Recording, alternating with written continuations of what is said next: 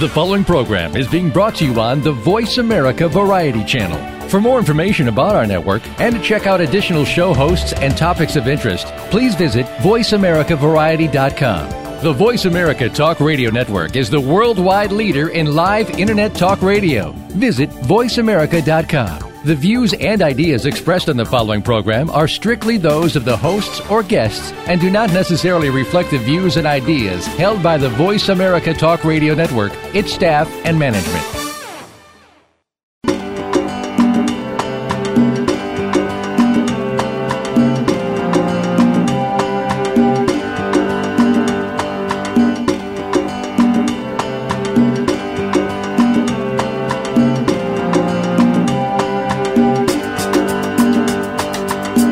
Save our wildlife, save the environment, save our world.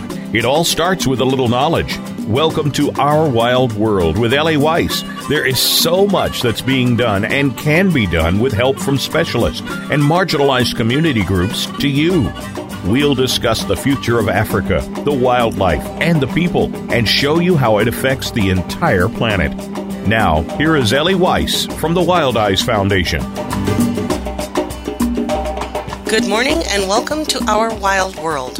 We can all certainly state the world has changed, and many of those changes for wildlife have happened in just the past 7 to 10 years. Elephants down by 70%, the extinction of the northern white rhino in the wild, pangolins, African gray parrots, lions.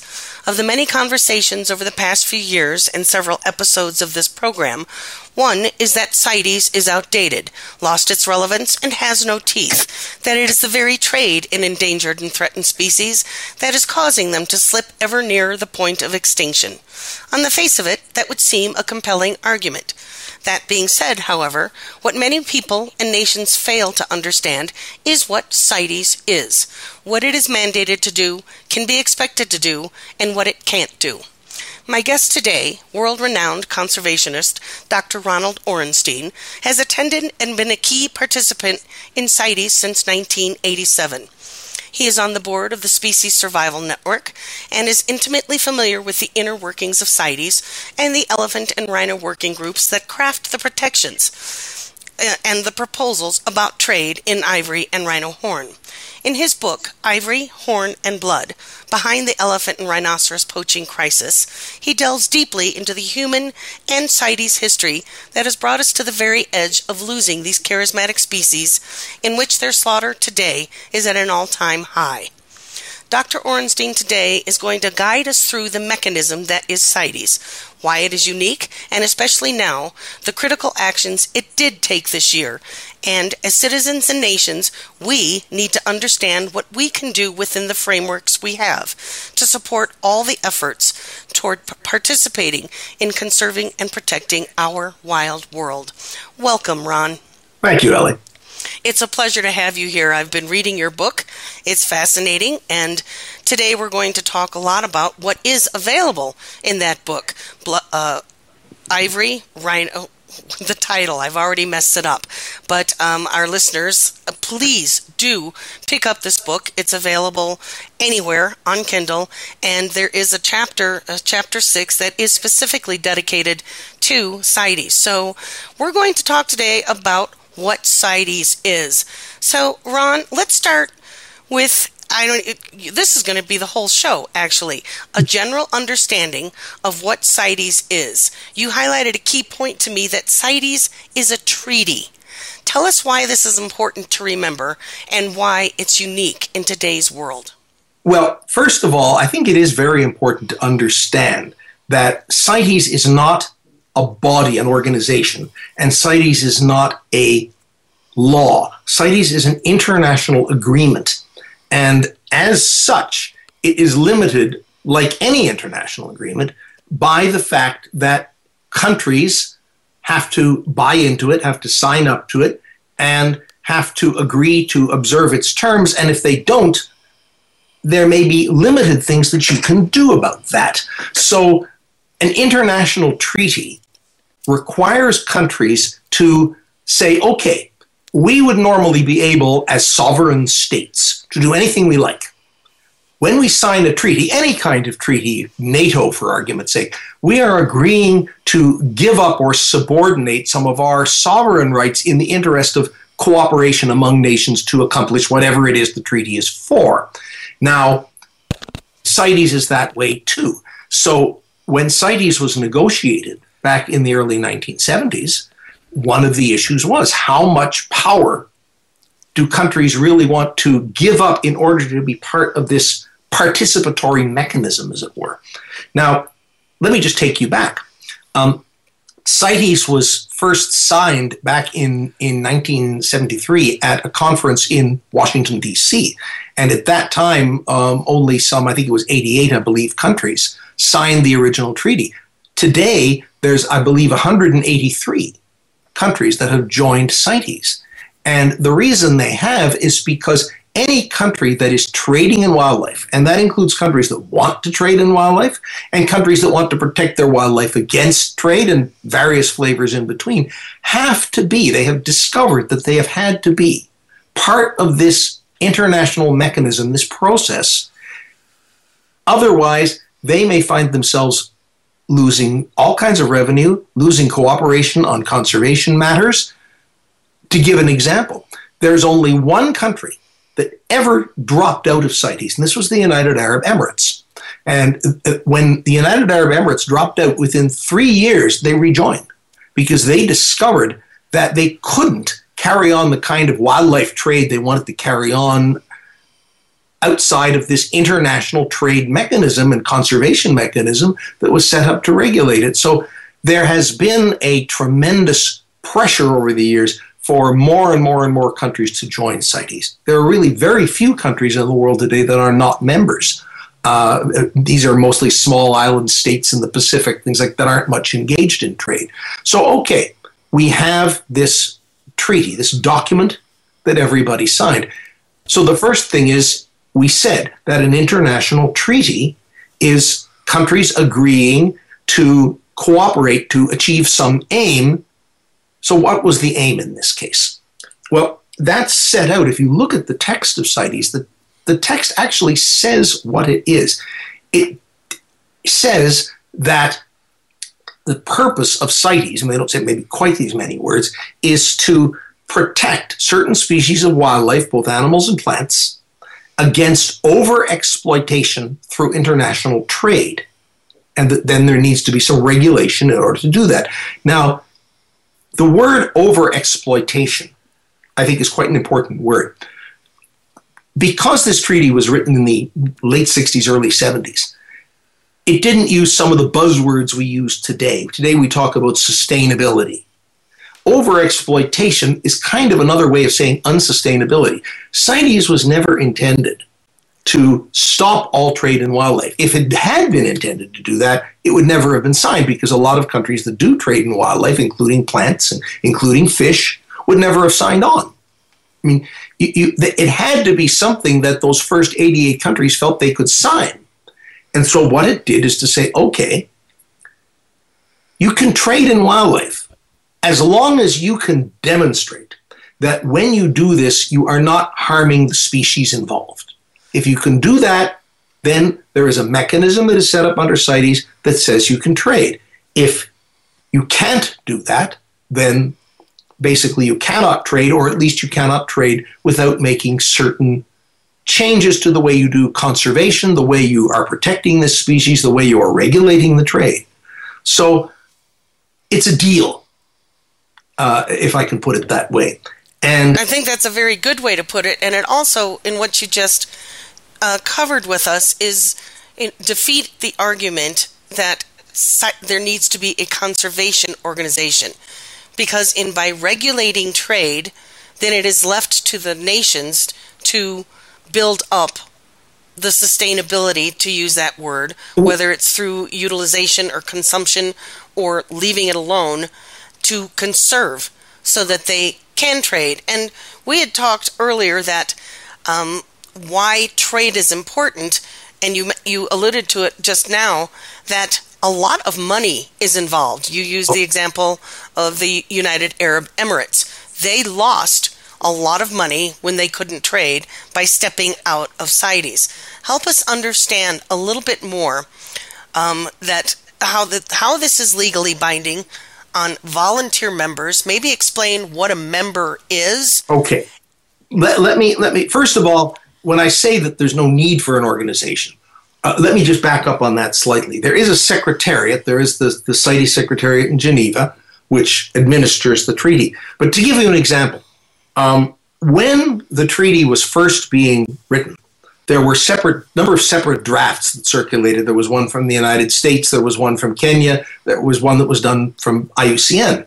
And in one of the very early drafts, there was a body that was set up of scientists and experts, and that all the decisions about what species were supposed to be listed under CITES would have been made by this body of experts, this technical committee or whatever they were going to call it. And that didn't make it into the final treaty because of this issue of state sovereignty.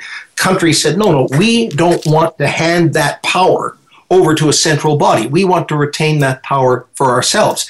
And now, like that or not, and I mean, you could make arguments both ways as to which would have been better, that was the only way you could get it passed. And what that means is that when species are listed on CITES today, they're not listed because a body or something called CITES decides to list a species or delist a species or transfer it from one appendix to another. It's because a country, one or more countries, has come forward, made a proposal to the other countries to say, we would like to list this species, and those other countries have considered it and voted on it. And as a result, I mean, the biggest problem with that, probably from a conservationist point of view, is that it's kind of ad hoc. It's not because somebody is surveying the entire animal and plant kingdoms and saying carefully, well, which species really needs this kind of treatment? It's just because country X, for one reason or another, has decided to put this species forward. Either they have their own interests or they've been encouraged to do so by some conservation organization or sometimes a trade organization. Some of the proposals are to remove protection, not add it. So that's in effect why you don't have this central power, because frankly it wouldn't have been accepted. And I think one of the things you have to understand, anyone who's sitting there and saying, oh well, CITES, why doesn't it do this, why doesn't it do that, it's because this is international law, and you can't shove international decisions down the throats of a lot of countries in the world who don't want to accept them. You have to negotiate, you have to make compromises. That's just the way it works, and you couldn't possibly have it work any other way and have countries buy into it. Now, CITES actually has got more teeth than most other treaties of this type, and partly, and this is ironic, is because it is a trade treaty. If you have a treaty such as, let's say, the World Heritage Convention or the Ramsar Convention, which asks you to protect certain areas within your own state, if you don't do it, or if you don't do it adequately, but the most that can happen is you may lose the listing. In the case of the World Heritage Convention, you may also lose some funding. But with CITES, you have the situation in which every trade that takes place, because CITES only deals with trade across international boundaries, it doesn't deal with domestic trade at all, involves two countries. And if one country doesn't like what the other country is doing, it can say something about it.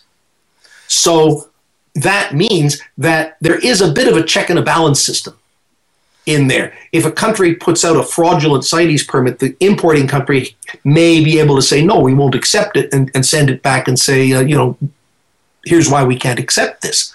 So that does give it some power. The other reasons that CITES has some power that other treaties don't have, I'd say two reasons. Reason number one is that CITES operates on voting. I mean, I said you can't shove things down the throats of other countries. Well, to some extent you can, because all the decisions that are made in CITES are voted on, and you have to have a 2/3 majority for any substantive issue of the countries that are present at the meeting voting for something in order to pass it. Now, compare that to, say, the Convention on Biological Diversity, which is the big umbrella convention today, the big umbrella treaty. Convention and treaty mean the same thing.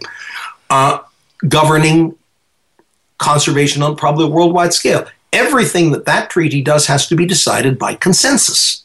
That means you have to have 100% of the countries that are in the treaty agreeing to any piece of language, any decision that is made. Well, of course, you can imagine what it would be like if no law could pass the United States Congress unless every single congressman and every single senator agreed with every single word it contained. Nothing would ever happen, or the things that would happen would be so bland because they'd have to appeal to everybody that they wouldn't be worth much. Now, that's a problem a lot of treaties have. CITES gets to vote. And so you can actually say, even though country X would like to, for argument's sake, trade in ivory, we're not going to let them. And if they're bound to the treaty and required to observe it, then they have to keep that decision. So CITES has strength. The other big strength of CITES is that CITES allows people like me, and I'm not saying me personally, but I mean observers who are not part of country delegations, to go to the meetings and take part in every way except voting.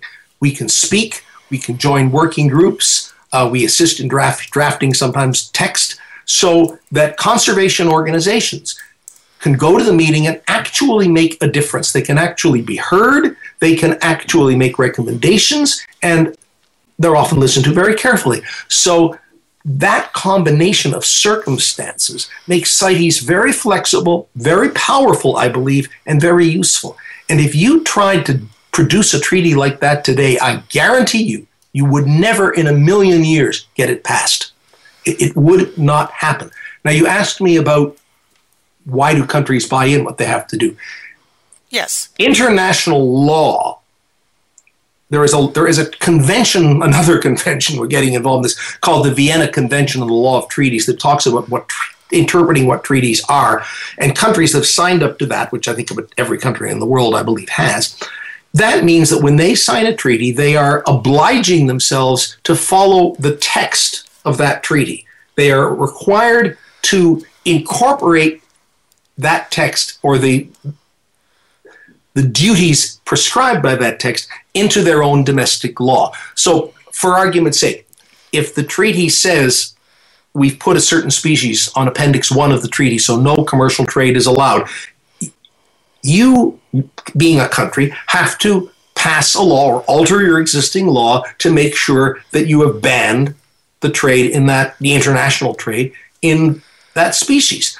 That's called implementing the treaty. Now, CITES also makes a lot of other decisions which are called resolutions or decisions, and there's some way they're more like regulations, but what they are is they are less binding. Countries can decide not to follow them if they don't want to, and in some cases they don't. But again, that is limited by the fact that when they're trading with other countries that do observe those resolutions, they might have to adjust their behavior to make sure that they can get their exports or imports handled without trouble. So let me interject here. That's an important point. You've mentioned several important points. I'm trying to keep up with them all. In terms of not choosing to do what CITES has said, I believe this is called taking out a reservation. No. All right, let me explain that. Okay. That's a complicated thing. A reservation is, in international law generally, it means that when you sign a treaty, you're saying, yes, we agree to all of these, but we don't agree to this part. So we're just notifying you as we join that we're not going to observe this part. Now, CITES doesn't actually allow that. CITES does not have any provision to make what is called a general reservation, so you can say, we're not going to follow Article 4 of the treaty, for argument's sake. The only kind of reservations you can make under CITES are reservations to species listings. So if a species is listed on the appendices or transferred, say, from Appendix 2 to Appendix 1, every country that is a member has 90 days after that decision is made to enter a reservation which says we will not be bound by that listing. They can also do it if a country is joining the treaty for the first time, it's got 90 days to enter which species it will reserve against. Now, that doesn't necessarily mean they can trade. So help us understand how this applies to Namibia and Zimbabwe and the ivory. Well, let me explain. Again, of course, when these countries took out reservations against African elephant when the ivory ban was passed in 1989. Well, at that point, Namibia wasn't independent yet, so when it became independent, it also took out a reservation. That meant that they could trade, but the problem is that in order to trade, you've got to find another country to trade with. You need a customer. So, but if other countries haven't taken out reservations, then you can't trade with anybody who's part of the treaty. If you can find a non-party state, a state that hasn't joined the treaty, like, say, North Korea, yes, you could trade. But in order to trade within CITES, within the set of countries that are members of CITES, which remember is 183 countries, it's most of the world, you have to have a reservation both in the importing country and in the exporting country. So, for example, Norway trades whale meat to Japan, because both Norway and Japan have reservations to the listings of great whales on the CITES appendices. But when Namibia or Zimbabwe took out reservations against the African elephant going to Appendix 1, there were no marketing countries, no customer countries that also took reservations. So they couldn't use their reservation. They didn't have anybody to sell it to. Okay, so help us understand a little more how this works with international law. They're both international law. It's just that the mechanism for making any changes, and remember, these are not changes to the treaty text. The text is pretty much there inviolate. They're changes to, for instance, what species are listed in appendices, or changes to resolutions, things of that sort. Those are done by voting in CITES. They're done by consensus elsewhere. Now, remember that treaties bind countries. They don't bind individuals. I'll give you an example. If I were to be caught smuggling a piece of ivory from the United States into Canada, where I live, what I would be violating are the laws of the United States and Canada that they were required to pass because they were members of CITES and were under an obligation to pass laws. CITES decides that the African elephant is on Appendix 1, and that therefore you can't trade in ivory without except under very special circumstances. The countries that have signed up to the treaty then change their domestic laws to say if we catch anybody trying to do this, it's an offense. And as a matter of fact, countries can pass tougher laws. I mean, when countries agreed to give up certain powers, shall we say, by joining the treaty, what they were giving up was the ability to have weaker laws than CITES requires. What they were not giving up was the right to pass tougher laws than what CITES requires. That's an important point. Oh, it is. That's called a stricter domestic measure. And for instance, the United States has quite a few. There are provisions in the Endangered Species Act. There are also provisions in the laws of the European Union that will refuse to allow import of certain wildlife specimens that CITES would allow. That's called a stricter measure. Now, they can't do the reverse. If CITES says, no, you can't, the United States can't say, well, we're going to do it anyway. So I would say an example of that is the U.S. Fish and Wildlife's recent statement that they will not allow the importation of lions from canned hunting. Exactly. The compromise they reached on lions and CITES, which I would have to agree was not a very good compromise from a conservation point of view, allowed those hunts to continue. But when the United States says, okay, that's fine, but we're not going to be part of that, they are passing what is called in CITES a stricter domestic measure, a law of the United States, or a regulatory decision of the United States that says, we don't care what CITES has decided, we're not going to allow this to happen here. What would be some of the backlash?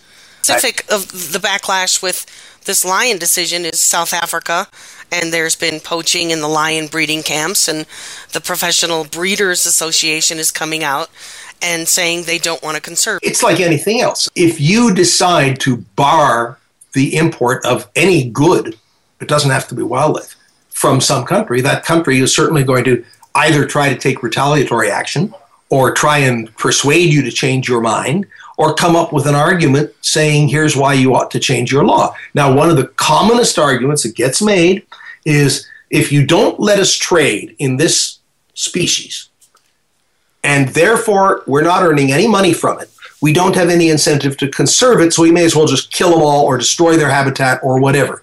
Or the people who live with these animals and have to deal with the difficulties they cause. And let's face it, if you're living with elephants, it can be a very dangerous situation. They're not going to see any benefit coming from these animals because you can't trade them. They're not going to support conservation. So you're actually harming the conservation effort in our country. And that is the argument South Africa has repeatedly made about this sort of situation.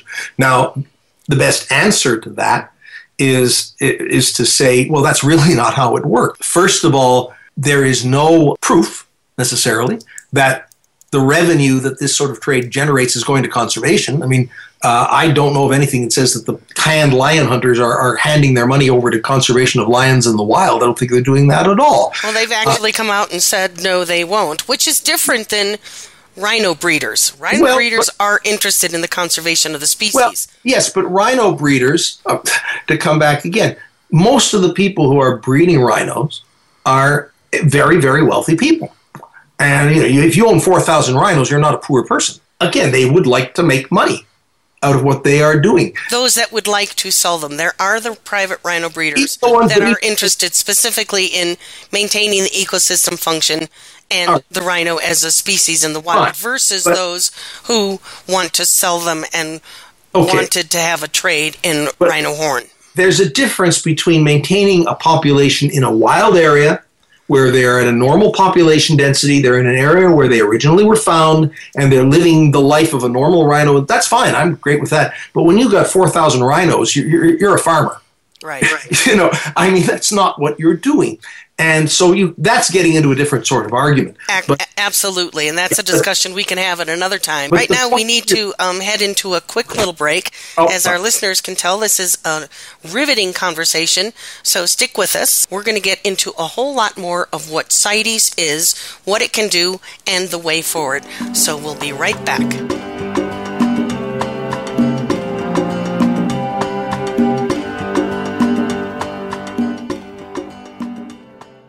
Think you've seen everything there is to see in online television? Let us surprise you. Visit voiceamerica.tv today for sports, health, business, and more on demand 24/7. Wildlife. No wild, no life. Big, scary, beautiful. Predators are in danger. Without them, our rivers dry up. Our forests don't grow. Our communities go hungry. Our biodiversity crumbles. Wildlife drives our planet's ecosystems. The Wild Effect. It's in our hands. Ellie founded Wild Eyes Foundation because she loves Africa and to remind us that there are more harmonious and less destructive ways to live on our planet. She does this so we may be able to look inside ourselves and understand the deeper partnerships that connect us all and to take responsibility for our lives and our Earth. Africa is one of our last remaining wild places and the origins of humanity. It is irreplaceable. Africa is at a crossroads, on the brink of possibilities. We can choose to let its wildlife be lost forever, or we can help save it. In Africa, it is still possible to make a difference. Visit us at www.wildeyes.org to learn how you can make a difference. We only have one Earth. If we don't care, who will? WILDIZE.org. The Internet's #1 talk station. #1 talk station. VoiceAmerica.com.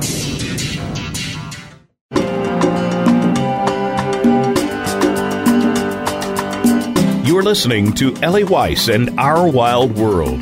We want to hear from you. Call into the program at 1-866-472-5788. That's 1-866-472-5788. If you'd rather send us an email, please send it to wildeyes@wildeyes.org. That's WILDIZE@WILDIZE.org. Now, back to our wild world. Welcome back. This is Ellie Weiss, Our Wild World, and my guest, Dr. Ron Orenstein. So, if you've been with us for the first half of this program, you'll see that we've had a very lively discussion of what CITES is and talking about why it's important, critical, and the mechanism that it puts in place upon international law, and that it is a treaty versus some other treaties that require consensus versus voting members. So if you missed the first half, please do go back and listen to it. And my guest is, as I said, Ron Orenstein, whose book is Ivory,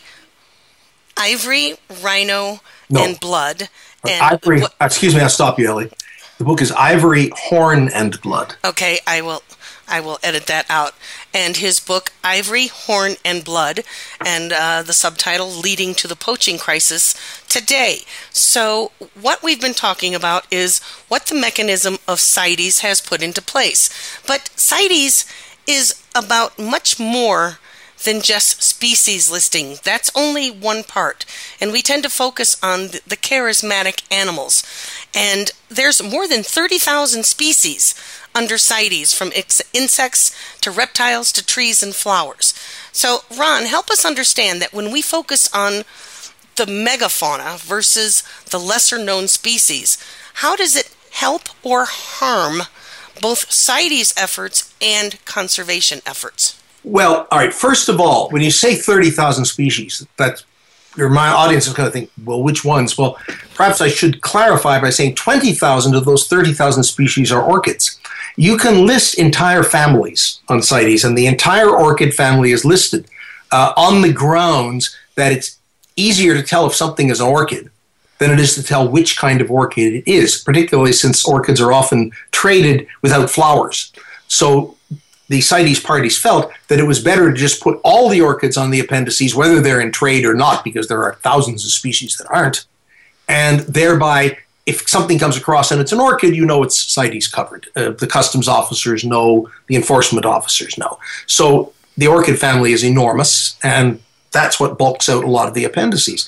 But still, there's a lot of other enormous, quote-unquote, families that are listed, and they became very important at CITES this year. Yes, all parrots, for example, with the exception of budgerigars, cockatiels, and Indian ringneck parrots. All primates, all cats are listed, all arrow poison frogs, all hummingbirds. So these are cases in which it was felt that it was more important to have them all there than to have a few and have to try and tell them apart. In fact, CITES kind of set that up itself, because there are two reasons you can list a species on CITES. One is because the species itself needs CITES protection. And the other, for Appendix 2, is that it may not need CITES protection, but it looks so much like or is so similar to a species that is listed that if you don't list both of them, you could create some real problems. Not just customs officers making mistakes, but traders who are unscrupulous simply changing the name on a label. Say, okay, well, instead of saying it's this species which is on CITES, we'll call it this other species which isn't, and send it through, and nobody will stop us. So in that case, you can put what are called look-alike species on CITES. And in fact, I should say, I realize you asked me a question about other than listings, but I should make it clear that Appendix 2, which is where most of the species on CITES are, doesn't even require a species to be threatened. In fact, it's kind of interesting that the only place the word endangered occurs in the entire text of CITES is the title. It doesn't occur anywhere in the treaty text. The point is that in Appendix 2, species can be listed for protection purely on the grounds that the parties believe that if they don't list it, it could get into trouble in future. Okay, so this leads me to a question. That I didn't realize that, but I have never read the entire treaty of CITES. Like I'm assuming you have, because you've been a part and party to in crafting so many of the proposals. So, we mentioned something in the first half, endangered species, that endangered is only in the title, and threatened is a term. So this brings in the U.S. Fish and Wildlife Endangered Species Act. And you alluded to this earlier, that it was part of the first incorporation in Washington. Can you help us understand a bit more how the United States Endangered Species Act and the U.S. Fish and Wildlife Service is a part, or works, or collaborates, and is incorporated into CITES? Okay, well, first of all, CITES, the idea for CITES first got floated in the 1960s. It was in the early 1960s, the IUCN, the International Union for the Conservation of Nature, brought up the idea at its meeting back in 1963. They say we really do need an international agreement of this type. One of the big issues back then, not so much today, was the trade in spotted cats, leopard skin coats, and things like that. In 1969, the Endangered Species Act, in the form that it existed back then in the United States, of course it's changed a lot since then, actually included language that directed the government to convene an international meeting of government ministers, and I'll quote, to conclude, it said, a binding international convention on the conservation of endangered species. So the early version of the Endangered Species Act required the U.S. government to get other countries together and say, let's put together what became CITES.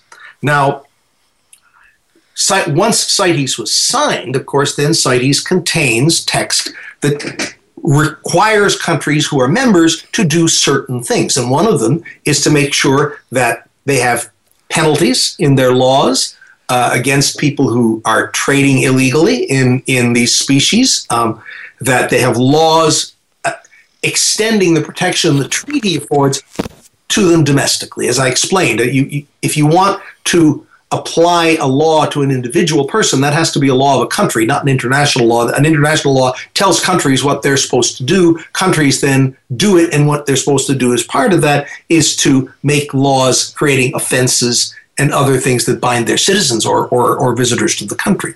So today, the Endangered Species Act, in part, because of course it also involves a tremendous amount of other issues and internal matters in the United States, is what they call implementing legislation. That means that the requirements of CITES are turned into United States law through portions of the Endangered Species Act. So that's what they call implementing legislation. So today, that is the way that the interaction occurs legally between the United States and CITES. Now, of course, again, the Endangered Species Act is not required, for instance, only to list species that CITES lists. It can list a lot of other species. First of all, species that are endangered for other reasons than trade, because CITES doesn't cover those. Domestic species, native species to the United States. Of course, the Hawaiian species would be a very good example. Particularly, there's more Hawaiian species on the Endangered Species Act than all other American species put together, as far as I'm aware. And those are not traded. So CITES doesn't list any of them. Their problem is habitat loss and spread of disease. So this brings us to your point of of what CITES can do and what it can't do. And now we're getting into that little part about stronger domestic measures. And I believe at this particular COP17, a lot of these lesser known species were uplisted, which will make a huge difference in terms of law enforcement, and what CITES focused on was law enforcement, where previously it didn't really go there. Let me make perhaps a clarification. Again, stricter domestic laws are laws that CITES doesn't tell countries you have to pass a stricter law. It says Correct. If you want to, go ahead. Now, the kinds of decisions that are made at CITES meetings have nothing to do with that.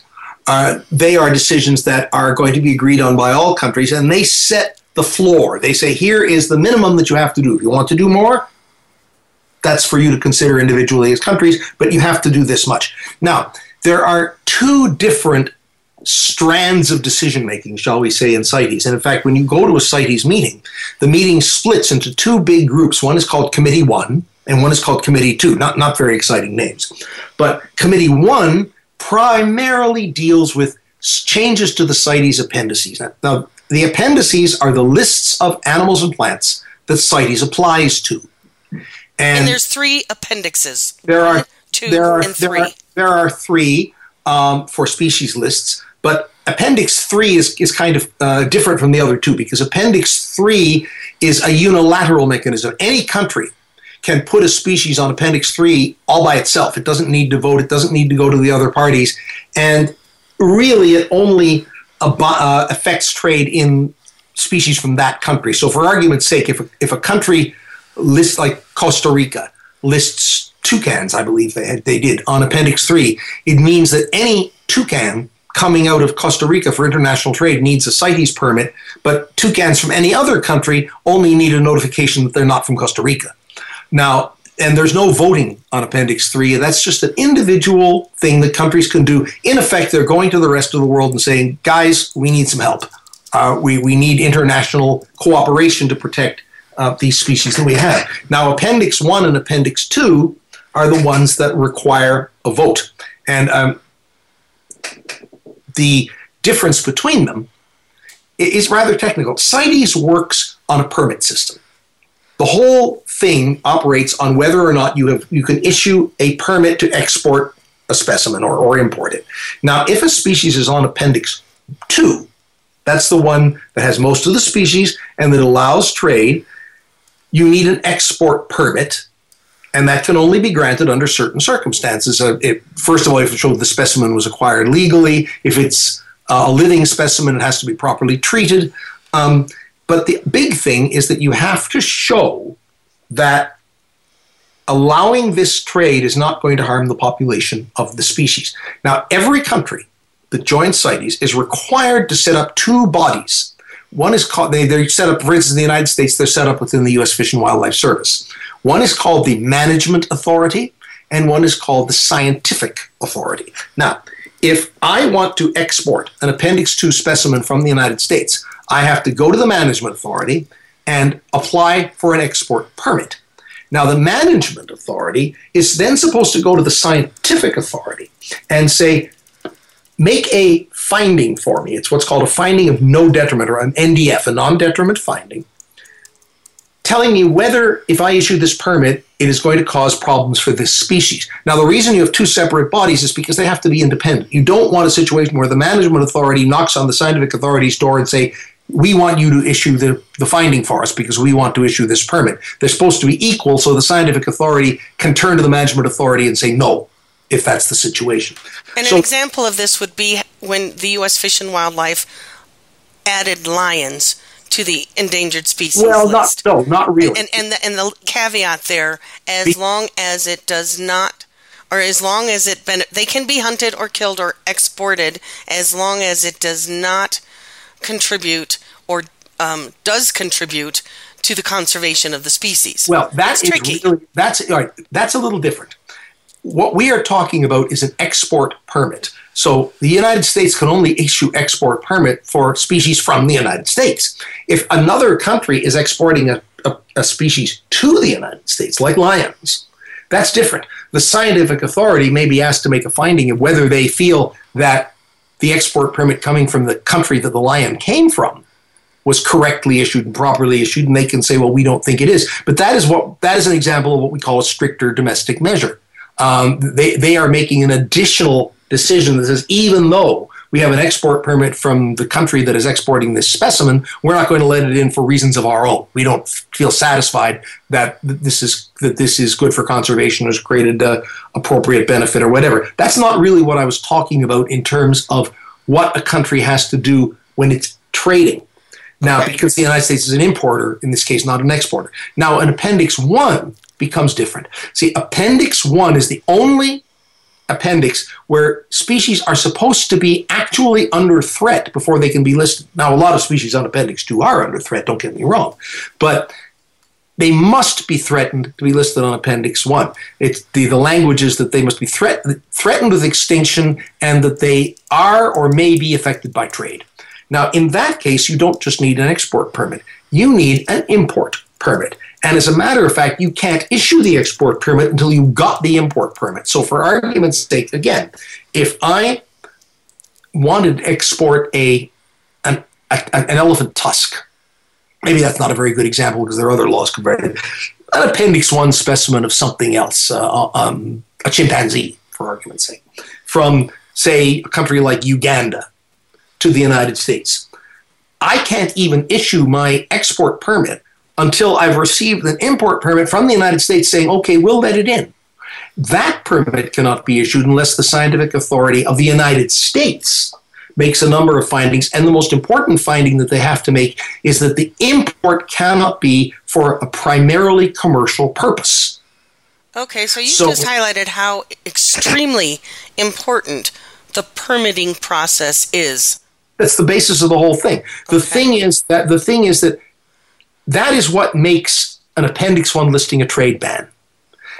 When we say we say that they've banned trade in ivory. What they are really saying is that's a simple way of saying it. What's actually happened is the African elephant was transferred to Appendix 1, and Appendix 1 will not allow you to trade in something without an import permit, and you can't get an import permit if the trade is for primarily commercial purposes. So in effect, that is what creates a ban on commercial trade in ivory. And that ban is entirely dependent on the importing country, because it doesn't matter why the exporting country is exporting the specimen. It only matters as to why the importing country is allowing it in.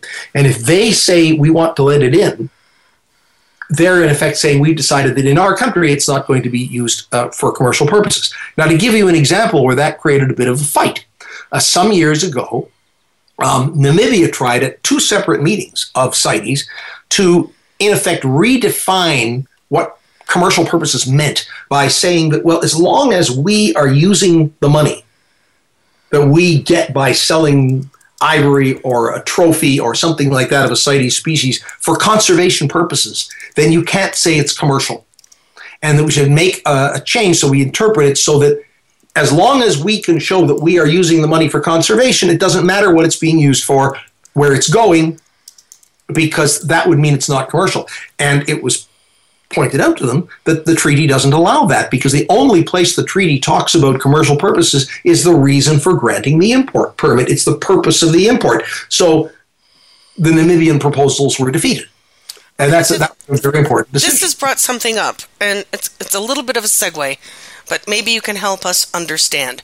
So elephants, for example, we've talked about the ivory ban and the mechanism at COP17 to stop that. And we're going to talk about that more in a bit.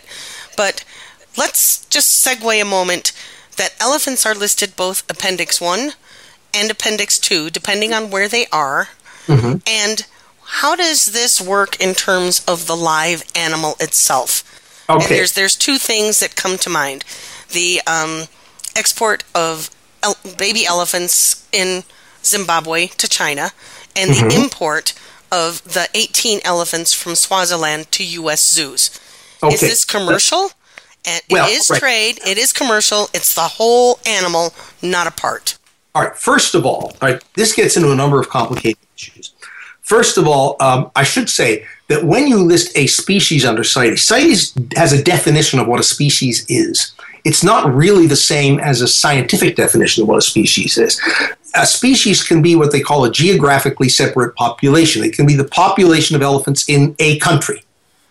And so that you can have specimens of animals in one country being Appendix 1, and then the next country over there Appendix 2. CITES allows for that. Now, back in when the treaty was first signed, the Asian elephant was placed on Appendix 1, but the African elephant was placed on Appendix 2, because there were a lot of countries in Africa that wanted to continue trading in ivory. And the African elephant was not transferred to Appendix 1 until 1989. And that was a transfer for all African elephants. That was what created the international ban on the ivory trade. Now, in 1997, a number of southern African countries succeeded in having their elephant populations put back on Appendix 2. That was a meeting that was actually held in Zimbabwe. And in fact, Robert Mugabe actually was quite instrumental. He called in favors from other countries around Africa. He'd just been elected head of the Organization of African Unity. And a number of parties that came to the meeting ready to fight to stop any further ivory trade were overruled by their own governments. I had an example of this myself, that a very fine conservationist from Tanzania named Costa Malay, who's now passed on, unfortunately, I found him literally in tears, saying his government, he'd fought the ivory trade all his life, and now his government had ordered him to support Zimbabwe. He was literally brokenhearted. So you can have these decisions made. As soon as you put it back in Appendix 2, then you can trade. Now, but it was put back on Appendix 2 with restrictions. Now, this is something that was developed really after the treaty was written. You can have what they call an annotation, a set of qualifiers to any listing. So in this case, the qualifiers said, well, here's what you can't just trade any amount of ivory you like or any amount of live elephants you like. The live elephants have to go to what are called appropriate and acceptable destinations. The ivory went in a single shipment to Japan at that time. So these annotations became sort of governing rules as to how the listing would work. Now, the examples you mentioned, Swaziland and Zimbabwe, their elephant populations are on Appendix 2, not Appendix 1. So right. Don't have to be traded for commercial. The commercial purposes ban does not apply to them.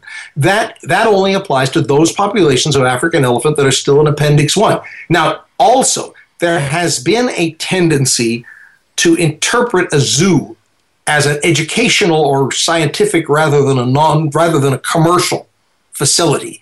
And so exports to zoos are not normally stopped even for Appendix 1 species simply because the zoo's making money. That's not considered to be the primary purpose.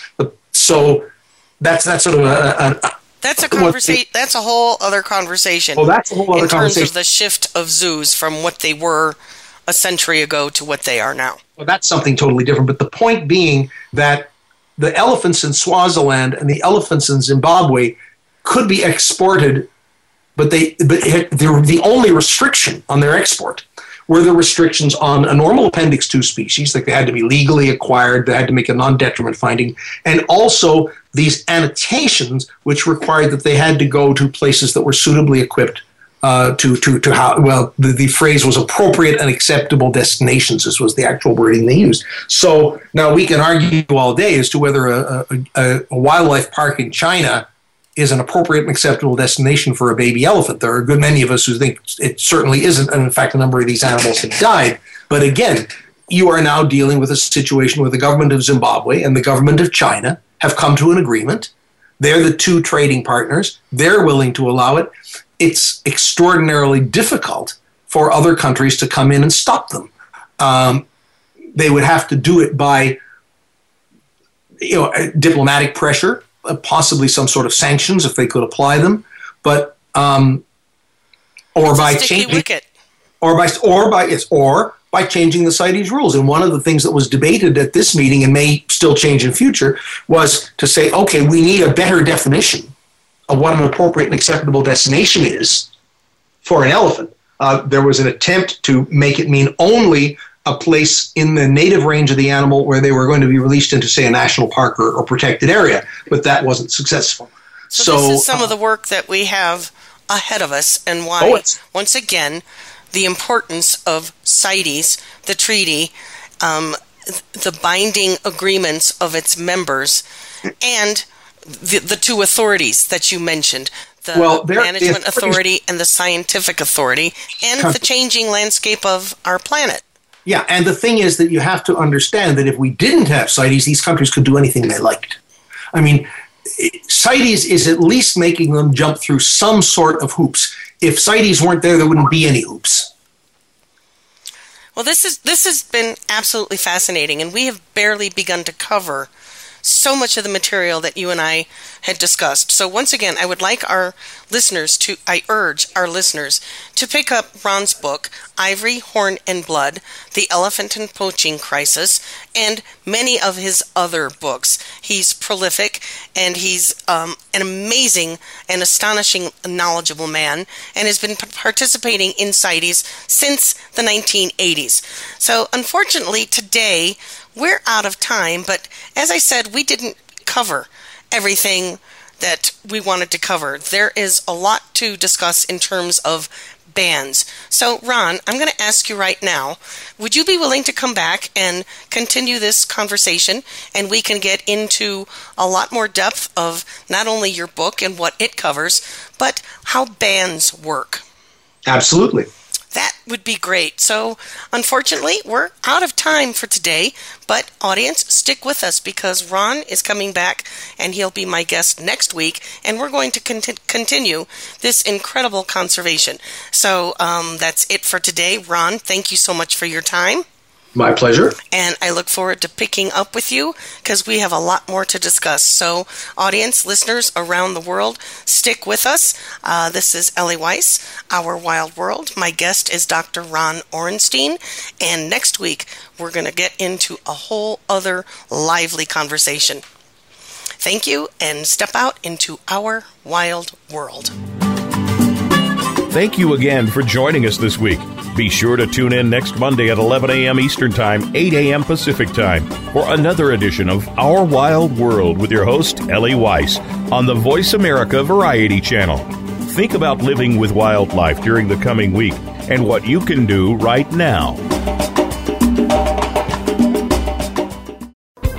Thanks again for listening to the preceding program, brought to you on the Voice America Variety Channel. For more information about our network and to check out additional show hosts and topics of interest, please visit voiceamericavariety.com. The Voice America Talk Radio Network is the worldwide leader in live Internet talk radio. Visit voiceamerica.com. The views and ideas expressed on the preceding program are strictly those of the hosts or guests and do not necessarily reflect the views and ideas held by Voice America Talk Radio Network, its staff, and management.